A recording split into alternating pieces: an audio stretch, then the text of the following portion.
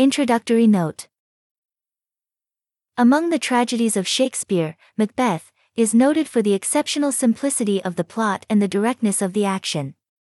Here is no underplot to complicate or enrich, hardly more than a glimpse of humor to relieve the dark picture of criminal ambition, only the steady march toward an inevitable catastrophe.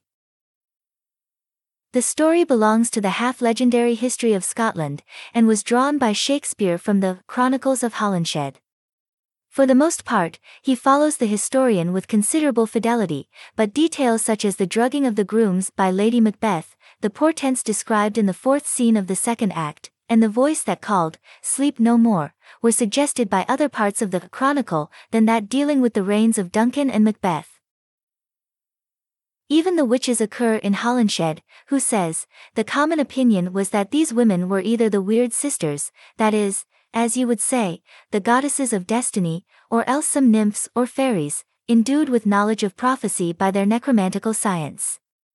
While keeping this aspect of these figures as fates, Shakespeare added details from the witch lore of his time, and made them capable of a symbolical and spiritual signification that brought them into vital relation with the change in the character of Macbeth. This tragedy illustrates in its close the conventional poetic justice that demands the triumph of the righteous cause and the downfall of the wicked. But there is not lacking that more subtle justice, so impressive in Lear, because unaccompanied by the temporal reward of the good, which reveals itself in the subduing of character to what it works in. Far more terrible than the defeat and death of Macbeth is the picture of the degradation of his nature, when he appears in the scene before the battle like a beast at bay.